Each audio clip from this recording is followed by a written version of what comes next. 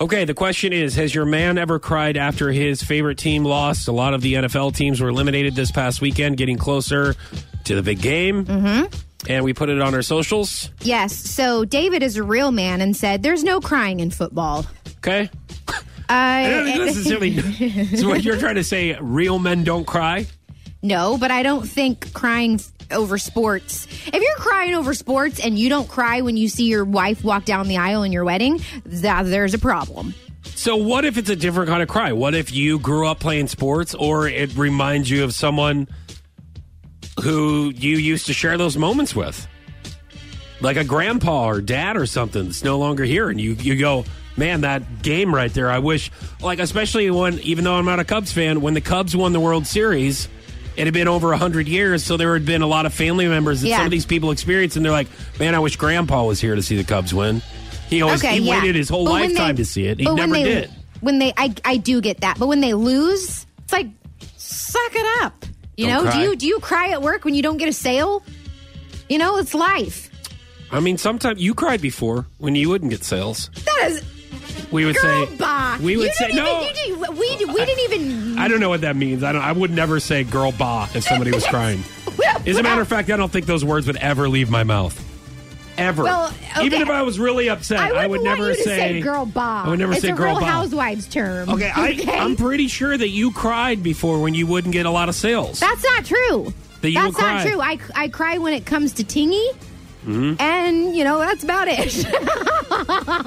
So, I certainly don't cry at stupid sports. Has your man ever cried after his favorite team lost? 862-996-5. So, my guy for about 15 years has been a major Seattle Seahawks fan. Oh, there you go, Corey. So, they were at the Super Bowl for the second time in 2015, and we were watching, and they made the major last-minute screw-up to lose the game at the Super Bowl, and we had just had a newborn at the time, and he had to hand me the newborn off and walk into the other room and started crying. He was so frustrated. All right, so Corey, I feel his pain. Corey from Wonderitors, you are from Seattle. That's how you started Wonderitors, or Seattle served hot dogs. Yes. You are a huge Seahawks fan. Yes. What did you do after that play? After that play, I'd had a few beers. Yeah? I was feeling pretty good. I thought we were getting ready to win the game. After they threw that ball to Jermaine Kearse, get down there, I was like, hand it to Marshawn, we got this. Didn't happen. What'd I do? I walked outside. Did you cry? And I yelled very loud. Okay, that's fine. Crying? No? I'm sorry. No you crying. No, but I you yelled, can't. very angry. Very upset. Okay. What if they would what if they canceled the Bravo network? Oh. What I if they wouldn't cry. I'd be completely mad. eliminated it? Okay. I'd be mad. You wouldn't go to mad from sad? Because sometimes you get mad first and then you get sad because you miss it. The Bravo. Because you miss it. No, I wouldn't cry. You know what? That's life. And that's what you have to tell Timmy. Are you a Real Housewives or a Below Deck type?